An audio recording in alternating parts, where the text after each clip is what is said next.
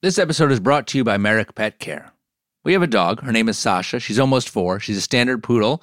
She's got curly, fluffy, soft black hair, and she's very adorable. And she's a part of our family, and we care a lot about taking good care of her. And that includes feeding her high-quality dog food like Merrick's. Founded in Hereford, Texas, Merrick has been crafting high-quality dog food for over 30 years. Real is Merrick's recipe. They always use deboned meat, fish, or poultry as the #1 ingredient. Merrick creates home-style recipes like real Texas beef and sweet potato or Grammy's pot pie, so you can feel good about what you're feeding your pet. I mean, you come home from being out, and your dog is there to greet you, and that's one of the best things about having a pet. You come home, the dog's happy to see you, and they're hungry, and you want to reciprocate that good feeling they give you, and you walk in the door, you want to give to them in the form of some high-quality food. So check out Merrick online or in your local pet store and look for their new packaging with real ingredients shown on the bag and inside it. Are we in the salad spinner or do we spin the salad spinner? Still a lot of kinks to work out on this format, I think. Yeah, a little bit of logistics to determine. Is it like a tilt-a-whirl? I think I like the idea of in the spinner. Absolutely. It sounds more chaotic and therefore more fun. All right. This sounds good. This is The Sporkful. It's not for foodies, it's for eaters. I'm Dan Pashman. Each week on our show, we obsess about food to learn more about people. Today, we're bringing you another edition of our rapid-fire roundtable discussion of the latest food news, from significant to silly, surprising to strange. Yes, it's time to crank up the salad spinner.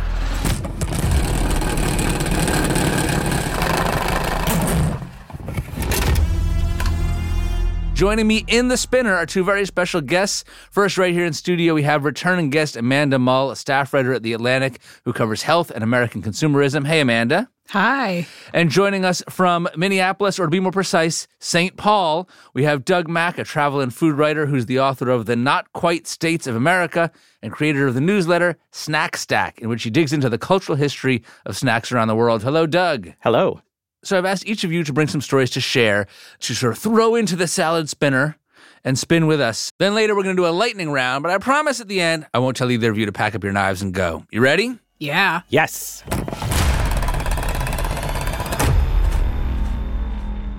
All right, Amanda, why don't you get us started? You wrote a story about Bass Pro Shops, the chain retailer that sells fishing and hunting equipment along with outdoor gear. Now, when I read your story about Bass Pro Shops, it actually made me think of grocery stores these days. But before I get to that, just tell us about the Bass Pro Shop you visited for your story. Yes. A couple of weeks ago, I was in Memphis for a friend's bachelor party. And one of the big things to do in Memphis is to go to a Bass Pro Shop that is housed in a former basketball arena in a pyramid. And it was glorious. Everybody should go to the Pyramid Bass Pro. I will second that. It's amazing. You've been to this one too, Doug? Yeah, about a year ago. It's unlike anything I've experienced in my entire life. It really is incredible. It's a store, just so we're clear, right? It's a store. Well, it's a store and so much more than that. In this particular Bass Pro, there is a hotel, there is a bar, there is an outdoor terrace at which, on one of the 2 visits that I did during this trip to Memphis, they had a DJ night. They have a stream running through the store, you said. Yes, and it has several huge lake sturgeon in it. They have several live crocodiles. They have ducks. Okay, they have right. all kinds of stuff to look at. It is set up to look sort of like an outdoor wonderland of its own, which is where the sort of Disney theme park thing comes in. But in a way, this is kind of a throwback to retail stores of when I was a little kid, it was an event to go to FAO Schwartz in New York City. And there were toys, not only to see the toys, but you could play with the toys. And there was things to climb on. It was an outing to go to the store.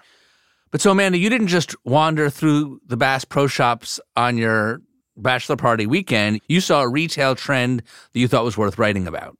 Right. I write a lot about retail, and the sort of in-person brick-and-mortar retail story of the past 5 to 10 years, and especially the past couple of years, has been largely one of doom and gloom. Stores are closing, things are downsizing, people want to shop online, things like that. Not all of that is quite true. There's a lot of oversimplification of how people feel about stores.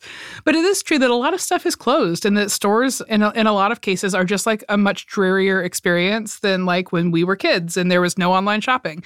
So I went in the store and The first thing was that it was just absolutely bustling. People were excited to be there. Everybody was walking around with like armfuls of stuff.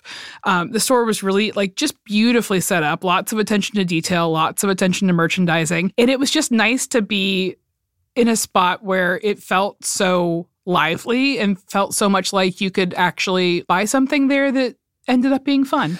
And a big part of your sort of takeaway is that shopping habits have not moved online as fast and as wholeheartedly as people have been predicting for years and years that they would. Right. 80 to 85% of purchases made in America are still made at brick and mortar retail stores. There's just a lot of things that don't sell well online that people sort of are sick of trying to buy online now that they've had that experience. And I think that retailers are starting to realize that there's still people who want to like go out and do things, especially post-pandemic. People want to go outside. Like life online is like not all it's cracked up to be. And I think that retailers are starting to realize that like, oh, we might have like swung too hard toward online sales and like left some stuff out of like an experience that people still like fundamentally prefer for most of their purchases. And allowed their stores to become, in a lot of cases, frankly, dilapidated. Yes. I mean, a lot of these big box stores, I went into one just the other day that I won't name, but there were boxes of shipments of supplies, half open, strewn about the store. I mean, like, I was like, are you guys even open? The reason I bring all this up, people are probably at this point like, is this a food podcast? I was curious because I feel like supermarkets are one of the few areas where I haven't seen this decline in the first place. I still love going to the supermarket. Most supermarkets are very nice, and certainly like in the suburbs where I live, like I've seen a lot of money poured into them in recent years to rehab them. They weren't so bad before, and now they're gleaming and beautiful. And so what's the difference, Amanda? Why wasn't there the same decline with supermarkets? Well, I think there's probably a couple of reasons. I think part of this we have to credit to the very early .com bust of Webvan. One of the buzziest early internet commerce platforms was something that delivered groceries, and it failed so spectacularly that it is still a cautionary tale in sort of VC Silicon Valley circles. Grocery businesses looked around and said, okay, people want to buy stuff online, sure, but like they seem not to want to buy groceries online that bad. So they didn't have like the same internal like budgetary push and pull of like, how much do we invest on our websites? How much do we invest on moving everything into warehouses? And I think that really benefited supermarkets in that they instead put that money into keeping stores looking nice, into making sure that they're staffed, into expanding sort of prepared foods and deli options, which are super, super popular and like a really growing part of the grocery business. And I think that not having that like sort of constant tug of the internet over the past 20 years has been really, really good for them. And of course, now we see more sort of like instant grocery delivery startups. A lot of those have failed because, again, grocery delivery online, very hard to do. You know, food is just a sensitive thing. People want to see their food. People want to go and pick out their foods for the week and be like surprised and delighted by new stuff that they might have not seen before or heard of before. And I think food does really well in that environment. So grocery stores just like missed a lot of the bad trends in retail and it really benefited the in-store experience. Right. Doug, where are you on all this? Are you a big grocery delivery person? I have to go to the store myself. I want to see everything. I want to lightly squeeze the produce. I want to just be able to have that sensation of being with the food while I'm buying it. I also kind of like doing some impulse purchases. Like I want to be in the store and see the cookies and go like, yeah, I think I want some cookies. What cookies do I want today? I don't want somebody else making that decision at all. I want to be impulsive and go, do I want the Oreos? Do I want the homemade chocolate chip cookies from the store? What do I want? I want to ask each of you. Doug, you first. I just made you the CEO of a major national grocery store chain. You already have nice stores, but someone brings Amanda's article to you and says, look what Bass Pro Shops is doing. They're making experiences. Tell me one feature that you would add to your supermarket to enliven and enrich the food shopping experience. I'm going to add more free samples. Like in any category, there's going to be like one free sample at any time. Like orange juice, there are like, 1,000 varieties of orange juice. At any given time, you can go into the store and sample one kind of orange juice. Same is true for everything. Just more free samples. I like that. Amanda? I think free samples are great. Also, something that I really appreciate about Publix, which is the grocery store that I grew up with, is there was a lot of like demos in stores. So it took the free sample thing one step further and like had little recipe cards that you could take home and buy everything in the recipe. The people who worked those stations were always so nice. The food was always good. It's nice to have a little snack. And then maybe you know, pick up everything you need for that recipe because it's all merchandised right there. I think that giving people these like experiential options is a real plus of in-person retail. And who doesn't love food experiences? All right, well, if they ever put the three of us in charge of a store, I think it's going to be really successful. In the meantime, let's take another spin of the salad spinner. Doug, you recently wrote a story in your newsletter, Snack Stack, and you broke a big story here. There's this old story about Van Halen and their contract rider, which is the thing that, you know, many artists will have like this thing in their contract, like the venue must provide XYZ, and it often revolves around the food. But Van Halen had a very specific thing in their rider. This was the story that I always heard. What was the story, Doug? Van Halen had a line item in their contract rider, which was, we want a bowl of M&Ms backstage with all of the brown ones pulled out. And this became sort of rock mythology in the 80s. There was an incident at a university in Pueblo, Colorado, where they got the M&Ms, the caterer didn't take out the brown M&Ms, and the band kind of trashed the joint, at least according to the people at the venue. And so it really does seem like they were just being obnoxious rock and rollers. And then in 1997, David Lee Roth, who had been the lead singer of Van Halen, writes a memoir. And in it, he says, actually, you know what? You guys have it all wrong. We weren't just being, you know, brash, egotistical rock stars with that, trying to, you know, show off, you know, our very fussy demands. There was some genius behind it because we were actually testing the venues to make sure that they had read every line item of the contract rider. Van Halen had all these pyrotechnics. They had giant amps. They had all this stuff. And if you get their wiring wrong, if you don't have enough, you know, structural integrity in the stage, whatever, things can go downhill really fast. They can get hurt. It could be dangerous. You get hurt, right. And so this is their check to make sure that the venue is reading every single line item. Right. Like if they get the brown M&Ms thing right, then they probably won't screw up the fireworks. Exactly. And so that sort of that editing of the original story of like, oh, they're just brash rock stars becomes its own mythology. You know, I found it in all these different like self-help books and business books and magazine articles and all this stuff because we were like, aha, you know, this was actually very clever. So I started to write a story about contract writers. And of course, I'll have to, you know, have in my opening paragraph something about Van Halen. So I just, you know, went into the newspaper databases to find out some old stories. And within, it was like 5 minutes, I realized that this whole revision, David Lee Roth's thing, was completely false. Like, it couldn't possibly be true.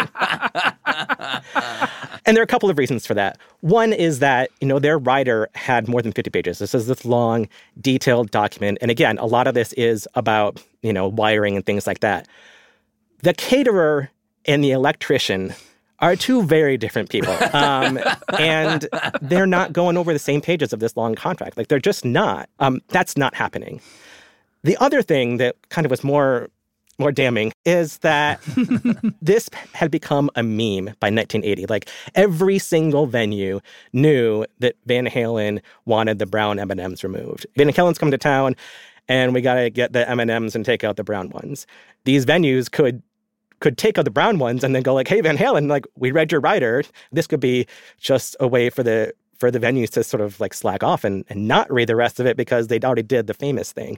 So there's no way that it would be effective, right? If your test is, we want to make sure that they read every line item, you can't just rely on this thing that is the most famous part of your test to the point that every single person at every single venue knows about it. Right. So how did it feel, Doug, to debunk this piece of rock and roll lore? I mean, it's one of those things where it was like, am I crazy? Like, am I imagining this? Because I had read this sort of revised version, the David Lee Roth version, so many times. But the more I thought about it, I was like, no, this can't be true. It can't be. It's incredible how easily we were all persuaded to believe for years by David Lee Roth that actually Van Halen in the 70s were sort of like detail-oriented business geniuses and not just fussy rock stars. I know, that's the real takeaway is how gullible are we? Yeah, we were just like, oh, okay, that's brilliant. Yeah, wow. Yeah, sure. reliable narrator. Right. That makes sense. Exactly. Right. Sign up for the Historically. David Lee Roth masterclass in business administration. Yeah. But thinking about this story, Doug, threw me down a rabbit hole that I've been down a few times before over the years. But, reading different performers' contract riders is a lot of fun. And I have here in my hand a copy of Taylor Swift's contract rider. This is from 2008. Her contract rider's probably changed and evolved since then. She was 18 or 19 at the time of this. But it's a whole quart of chocolate milk. That's a lot of chocolate milk. I love that she's got a bottle of Welch's grape juice. And then salsa, shredded cheddar cheese, and Tostitos. It looks like she's making nachos. Oh, that's nachos. Absolutely. Yeah, she's making nachos. Right, but then Respect. she's also got 1 pint Ben & Jerry's chocolate chip cookie dough ice cream, 1 pint Ben & Jerry's chocolate brownie frozen yogurt. So props for Ben & Jerry's. I love Ben & Jerry's. This is why I would struggle to make a contract rider. Is on one hand, you want to be very specific because you want to get what you want. On the other hand, if every tourist stop I had was serving me the exact same flavor of Ben & Jerry's, I would get tired of it. I'm more likely to be like, 1 pint of Ben & Jerry's, surprise me. But then, what if it's one you don't like?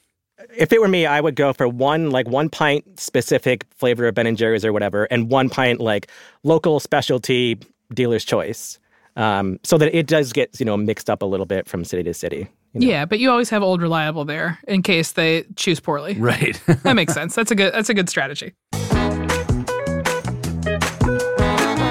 Coming up, Amanda and Doug dish out more food news, and then we turn up the heat for our lightning round. That's after the break. Stick around.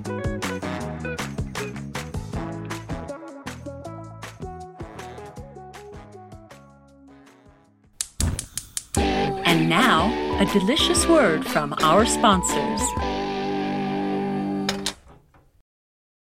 In the Pashman household, we're already big fans of Tillamook shredded cheese. In fact, I used it in developing many recipes in my cookbook, and now I'm getting into their ice cream. Tillamook ice cream is made with more cream, so you get smooth and dreamy scoops each time. You may not realize it, but this is why a lot of the store-bought ice cream doesn't taste the same as what you get in an ice cream parlor. But with Tillamook, they don't skimp on the cream. These people know dairy, okay? Tillamook makes a great rich vanilla ice cream with real crushed vanilla bean seeds. They have an Oregon strawberry, sweet strawberry ice cream with ripe Oregon strawberry pieces. The one that I really love is the mudslide flavor. Smooth chocolate ice cream with a ribbon of rich fudge and chocolatey chips. You want to move the spoon around to get fudgy and chocolatey chips and the ice cream all in the same bite each time, and it's just so, so nice. And like I said, I just trust Tillamook when it comes to dairy. They make over 200 different dairy products, and the brand is farmer-owned and led by dairy experts. Find Tillamook ice cream near you at tillamook.com. That's TILLAMOOK.com. The weather's warming up. Have you nailed down your summer travel plans yet? I can tell you, we're working on ours and things are booking up, which is why you should be thinking about Norwegian Cruise Line. They have been raising the standards of cruising for more than 55 years. Let me tell you, when you cruise with NCL, you get award-winning specialty restaurants, immersive entertainment, and the most thrilling experiences at sea. Now, look, one of the great things about cruises in general is that you can visit and explore all kinds of different destinations, all with the ease of unpacking your bag just once. But Norwegian Cruise Line, they take cruising to another level, and they take food to another level. With no set dining and entertainment times and no formal dress codes, you have the flexibility to design your ideal vacation. They have an incredible variety of truly authentic and fresh dining and bar experiences complemented by exceptional service. Listen to this. There are up to 8 complimentary and 9 specialty dining options per ship and up to 23 bar and lounge options. Come see why NCL's guest-first philosophy means exceptional service and unforgettable memories. Book your next vacation at ncl.com. I enjoy a nice glass of wine, but I don't pretend to be an expert in wine. I usually just want a wine that's high quality, delicious, and not too expensive. And to me, that's Bogle Family Vineyards. And here's the thing about Bogle. This is a third-generation, family-owned winery from California that makes exceptional wines for about $10 a bottle. Bogle wines consistently earn Best Buy designations and high ratings from Wine Enthusiast. And let me tell you something. The folks at Wine Enthusiast, they drink a lot of wine. They drink a lot of fancy, expensive wine. And yet they still keep giving great ratings to Bogle.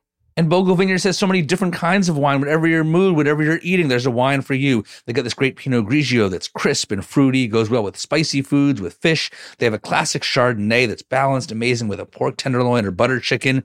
I like to take that Chardonnay and do what Jacques Pepin taught me, a couple of ice cubes in your glass of Bogle. If Jacques Pepin says it's okay, then it's okay. And there's the Bogle Pinot Noir, refined and elegant with bright fruit and about as food-friendly as a red wine can be. You're not going to believe it's only $10. Neither will your friends if you tell them. So pick up a few bottles of Bogle wherever you buy your favorite wines. Please drink responsibly. I just got a very wonderful shipment of goodies from the folks at Reese's. And let me tell you something. These people remain the absolute worldwide leaders in bringing together chocolate and peanut butter. Of course, we know that peanut butter cups remain transcendent. But have you tried the Reese's Sticks? They're wafers with peanut butter in between each wafer, all coated in chocolate. I mean, the combination of sweet chocolate and salty peanut butter just brings people joy, and the folks at Reese's do it better than anyone. So shop Reese's Peanut Butter Cups now at a store near you, found wherever candy is sold. Welcome back to The Sporkful. I'm Dan Pashman. In last week's show, I talked with Curtis Chin, a documentary filmmaker who grew up at his family's Chinese restaurant in Detroit. The restaurant served everyone from the city's mayor, who was a regular, to business executives, to the sex workers who came in later at night from the red light district. Curtis got a real education about his community and his city while bussing tables there. A lot of parents will tell their kids not to talk to strangers, right? My parents actually gave us the exact opposite instruction. They said talk to strangers. And so anytime my dad met somebody that had an interesting job, he'd call all 6 of us to run over and barrage these people with questions like, well, what do you do for a living? How did you get your job? You know what I mean? How much money do you make? And because of that, I loved meeting people. And so I feel like that is something that I take with me. Curtis's memoir is called Everything I Learned in a Chinese Restaurant. It's a great book, and we had a really nice conversation. I hope you'll check it out. That episode's up now. And now let's climb back into the salad spinner with Amanda Mull, staff writer at The Atlantic, and Doug Mack, a travel and food writer and author of The Not Quite States of America. Hello again, Amanda. Hello. And Doug. Hello.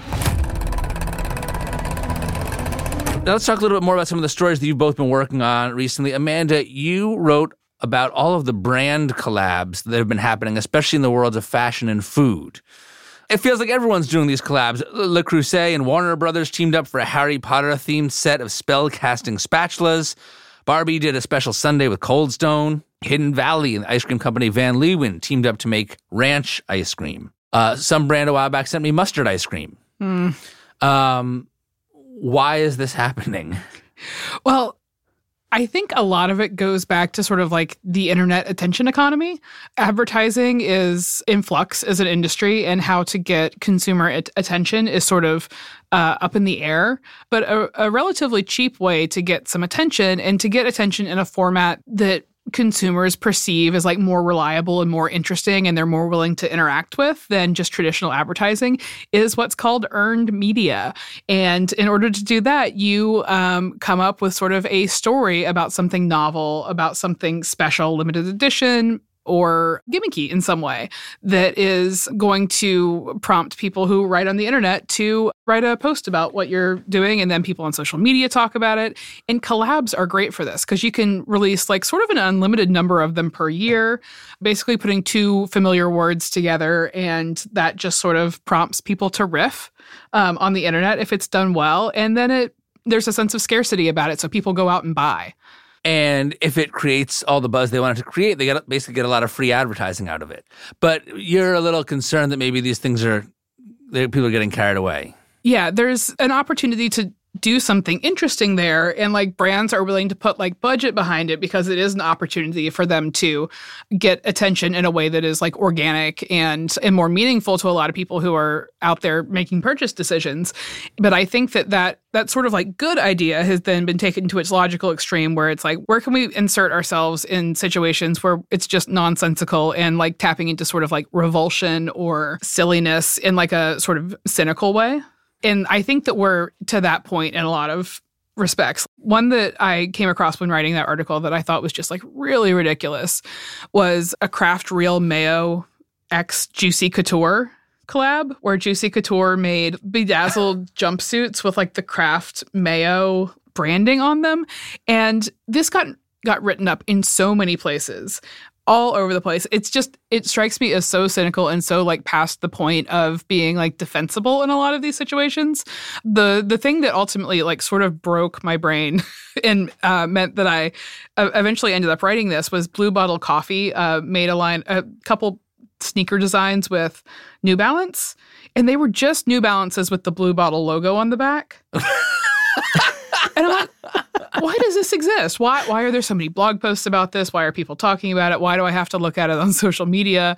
Why? Why are we all being subjected to this? How much was that mayo jacket on secondhand? How much was it selling for? Not much. I want to look up online. Let's see how much. All right, I'm looking at the Juicy Couture times Kraft Mayo jackets.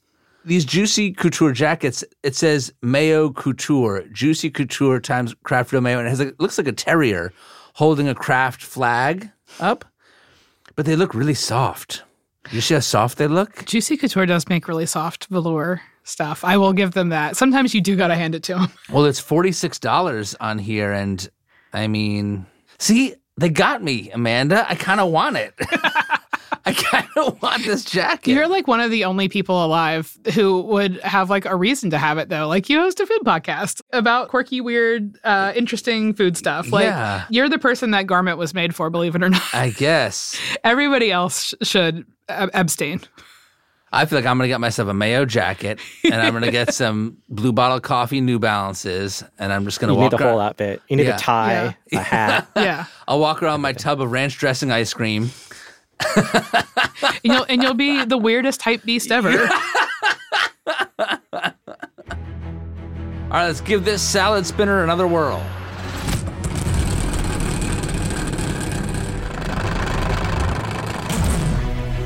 Doug, you recently wrote a story about a food that is a staple in many households. I can't say it's a staple in mine, maybe more of a special occasion food, but not one that I realized had such a riveting backstory. You wrote all about pizza rolls. Yeah, I think this is just a perfect example of how even the most mundane thing has an interesting story, if you go looking for a few minutes. And in this case, the pizza roll story is really sort of an intersection of different cultural trends in the post-war era, kind of all coming together in this one product, which, I think is almost like a decoder ring for American culture in the 50s and 60s. So the original pizza rolls are created by a guy named Gino Paolucci, who was an entrepreneur originally from northern Minnesota, born in the 1920s. In the 1940s, he gets a job as a traveling salesman. He's going around the region for a food wholesaler. And this is the time when Chinese food is getting really popular around the country, and he's eating quite a bit of it in his travels. And he notices that there's not a lot of it available in like a prepackaged format in a can or a frozen meal kind of thing at the grocery store. He sort of creates that product. He works with his mom. They develop some recipes. And his mom is an immigrant from northern Italy, so she adds some of her Italian seasonings to the chow mein and chop suey recipes. And this brand blows up, becomes a big deal nationally. By the 1950s, his company is a hit. So they're selling across the country. There are ads in Life magazine. It's a big national brand. So he's got, chop suey, chow mein, frozen egg rolls. And he's looking at what's my next product, right? What's my next business idea? And he's at the production plant, and he's looking at this machine that makes the egg rolls, and he sees the egg roll wrappers, and he's like, well, we could put anything in there, right? And so he has one of his employees, this woman named Beatrice Ojakangas. She starts experimenting with different fillings. He's like, just test different things. Give me whatever you got. She comes up with 50 different ideas. So really, credit to her for coming up with all these different things. And right. She's the one who did the heavy lifting here. Absolutely. Yeah. Beatrice does not get enough credit here. But, she tried cheeseburgers. She tried Reuben sandwich. She tried pizza. And that was the one that everyone liked the most. So basically, pizza fillings inside an egg roll wrapper. And again, Italian food, frozen pizza also having a cultural moment during this time. Frozen pizza is just starting to become a thing. So pizza rolls hit the market in 1968, and they are a giant hit right away. And, now I think of them as like a thing that you throw in the oven real quick to have a quick snack when you're desperate.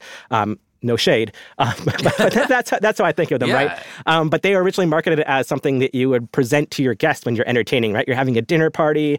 You're going to have this exotic thing. It's an egg roll, or is it pizza? It's like not necessarily elegant, but it's convenient. It's classy, and I think we've lost a lot of that backstory. People don't necessarily know those roots. They're just shoving these things in their face. Again, no shade. I love pizza rolls. And then, as you write, Doug, in 1985, Gino sold his company to Pillsbury for $135 million. Pillsbury turned Gino's pizza rolls into a brand that's now a household name, Totino's Pizza Rolls. So that is Gino's legacy. And I actually feel like of all the foods in the frozen food aisle, pizza rolls are like my special occasion food. If there's company coming over, we're going to pull out all the stops. I'm going with pizza rolls and pigs in a blanket. Oh, yeah. Oh, yeah. Because there is something about the pizza roll that just feels special. It feels glamorous, to me at least. I don't know. Amanda, what's your take on pizza rolls? Well, first of all, they're great. Highly endorsed pizza rolls.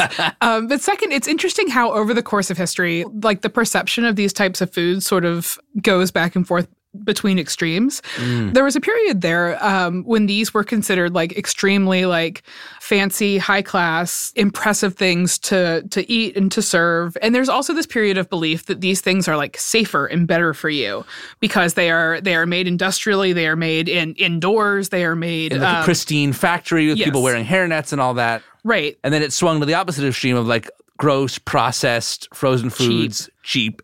Are you saying you feel like it's swinging back? Well, I think that this pendulum swings back and forth for like various reasons every like 15, 20 years. On TikTok, there is this sort of belief that seems to exist among a lot of people on the internet that it is like somehow unhygienic to prepare food with your bare hands, even if you've washed them. A lot of people on TikTok then started wearing gloves to handle food in their recipe videos because if you don't, people like get upset about it and tell you it's unhygienic. And that sort of suggests to me that like we're sort of once again becoming more interested in like technological interventions in food. So maybe the zeitgeist might veer back towards more industrially produced foods that have been untouched by human hands. Yeah, at least for like a little while. People get sort of curious about these things in waves, and it seems like Gen Z is sort of curious about these things right now. I think that also sort of mirroring that trend is kind of quick advancements in technology. You know, just there's an app for that. I think that that's sort of part of that mentality is also, you know, that like technology is the solution to problems, not the cause of them. Right. We go back and forth trend-wise as to whether or not technology is a solution of or cause of problems. Right. Yeah. Is it possible it's some of both? It's possible it's some of both. All right, so let's move on to the lightning round. The salad spinner is about to start spinning faster. Can you take it? Let's go. Don't get dizzy. All right. Here's a story I want to talk about. I want to get both of your takes on. So last year, a group of 20-somethings living in a hacker house, which is one of these sort of like young computer programmer types, you know, to save money on rent, they all live 20 people in a house and spend all day looking at computers and typing in ones and zeros, I guess. I don't know. I sound like an old man. But anyway, these 20-somethings living in a hacker house. And one of them, this guy was named Mehran. He often cooked steaks for the rest of the people in the house. And they decided that they were going to create a fake steakhouse online called Mehran's Steakhouse. And they created a website for it and an address in Google. And they put in a bunch of reviews. Very positive reviews, and people fell for it. People wanted to get it in so badly, but then the website and voicemail said there are no reservations for months, which only made people want to get in even more. So a few weeks ago, Mehran's came to life for one night. They rented out a space. They cooked steak, which is kind of funny. But I'm more interested in like what this says about restaurant culture. Doug, you first. What does the fact that all this happened tell you about restaurant and food culture? Yeah, I mean, to me, it's kind of the same old story, right? Like people want to go where the hype is. And you see that in restaurants. You want to go the place that is generating excitement, whatever that may be. So, you know, to me, this kind of feels a lot like the same old story of there's excitement around a particular thing. And in this case, the thing was really non-existent, which adds, obviously a layer of humor. You know, it's just human nature to want to do what other people are doing and to be excited about the things that are exciting other people. Amanda, thoughts?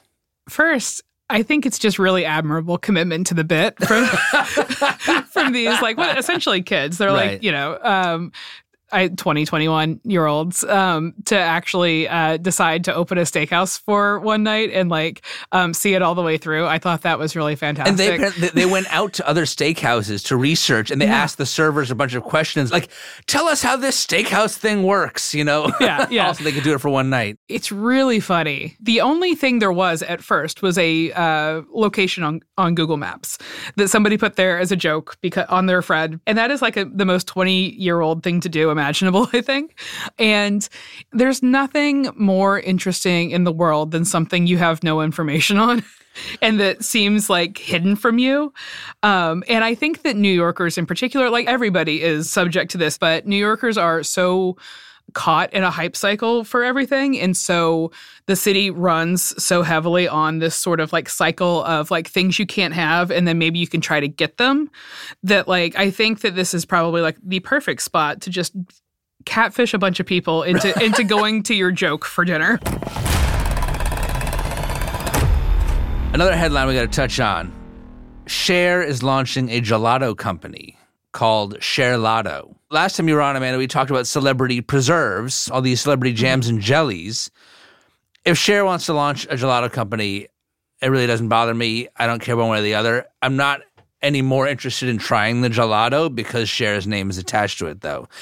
And I guess maybe I just sound naive, but I am shocked at what a difference it still makes when you're trying to get anything off the ground if you can attach a celebrity's name to it.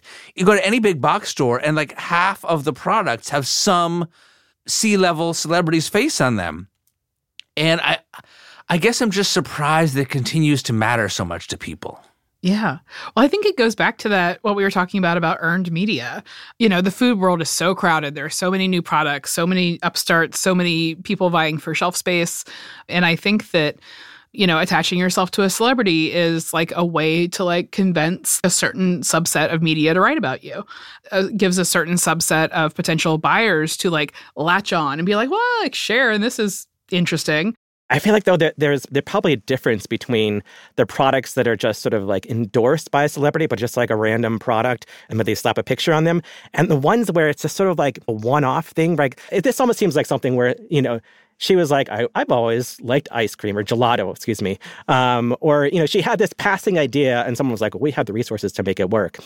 The other one I think of is apparently Eminem has a storefront in Detroit called Mom's Spaghetti, after the line in the song Lose Yourself.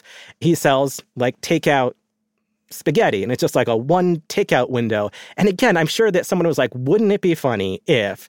And then they made it happen in both the Cher ice cream truck and this, you know, M&M spaghetti. Those both just kind of feel like kind of one-off goofs, right? Where they're not necessarily trying to make money. I'm sure they don't object to it, but it's not necessarily. It's like it really is about the novelty and about this person just sort of like having a weird sense of humor or something. I feel like Mom's Spaghetti, that's more like a bit that feeds off of his actual work. To me, like that's fun and clever. I don't know that Cher is doing this because she's so deeply passionate about gelato. Like, does she have any song lyrics about gelato? I don't know. I know pretty much all the words to If I Could Turn Back Time, and I don't think there's a gelato reference in there. Well, there's turning. You have to turn the gelato.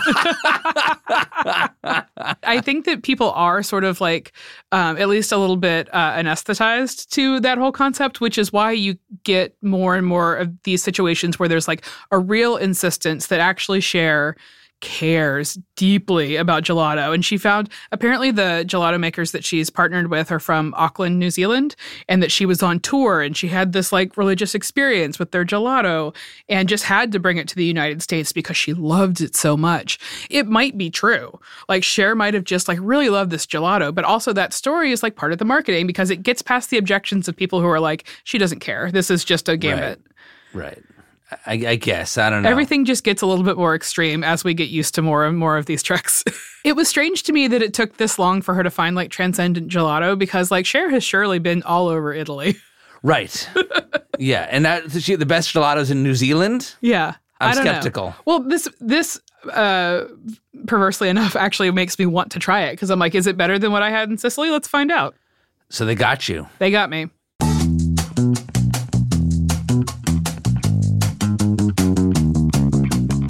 All right, so Amanda, you go eat some of Cher's gelato. I'm going to get one of these mayo jackets. Great. Good luck. Godspeed. All right, well, we survived the salad spinner. I hope you're not too dizzy, but that was a ton of fun. Thanks to both of you. Doug Mack is the author of The Not Quite States of America, and his Substack newsletter is Snack Stack. That's at snackstack.net. Thank you, Doug. Thanks for having me. And Amanda Mull from The Atlantic. You can follow her on Twitter, or X, as the kids call it now, at Amanda Mull. Thank you, Amanda. Thank you so much for having me. Next week on the show, I talk with Yewande Komolafa, recipe developer and cooking writer at the New York Times, about her new cookbook, My Everyday Lagos. It's based on her childhood spent in Nigeria. When I first spoke with Yewande back in 2018, she told us about her struggle navigating the U.S. immigration system and her time living as an undocumented immigrant. She also talked about wanting to write a cookbook about Nigerian food. Now, the book is here, and we have an update on her immigration story. All that is next week. Meanwhile, make sure you check out last week's show with Curtis Chin. His family owned a Chinese restaurant in Detroit for generations. Curtis had to navigate life there in the 80s when the crack epidemic was at its peak and when anti-Asian violence was on the rise. He also had to figure out how to act around his family while coming to understand that he was gay. That episode's up now. Check it out. This show is produced by me along with senior producer Emma Morgenstern and producer Andres O'Hara. Editing by Nora Ritchie. Our engineer is Jared O'Connell. And our intern is Julia Russo. Music help from Black Label Music. The Sporkful is a production of Stitcher Studios. Our executive producers are Colin Anderson and Nora Ritchie. Until next time, I'm Dan Pashman. And I'm Susie in Seattle, reminding you to eat more, eat better, and eat more better.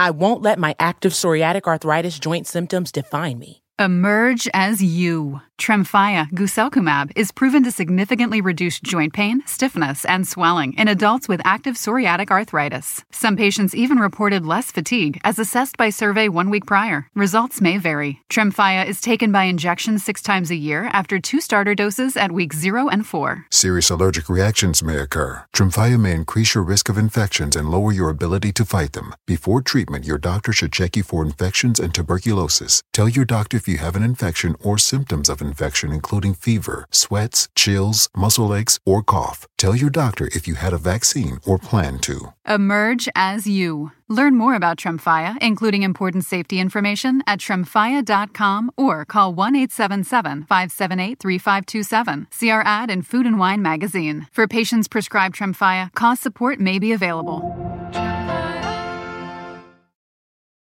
Go spread the word. When you get a fresh, hot McCrispy from McDonald's and you can feel the heat coming through the bag, don't try to wait till you get home. Always respect hot chicken. The McCrispy, only at McDonald's. Ba-da-ba-ba-ba.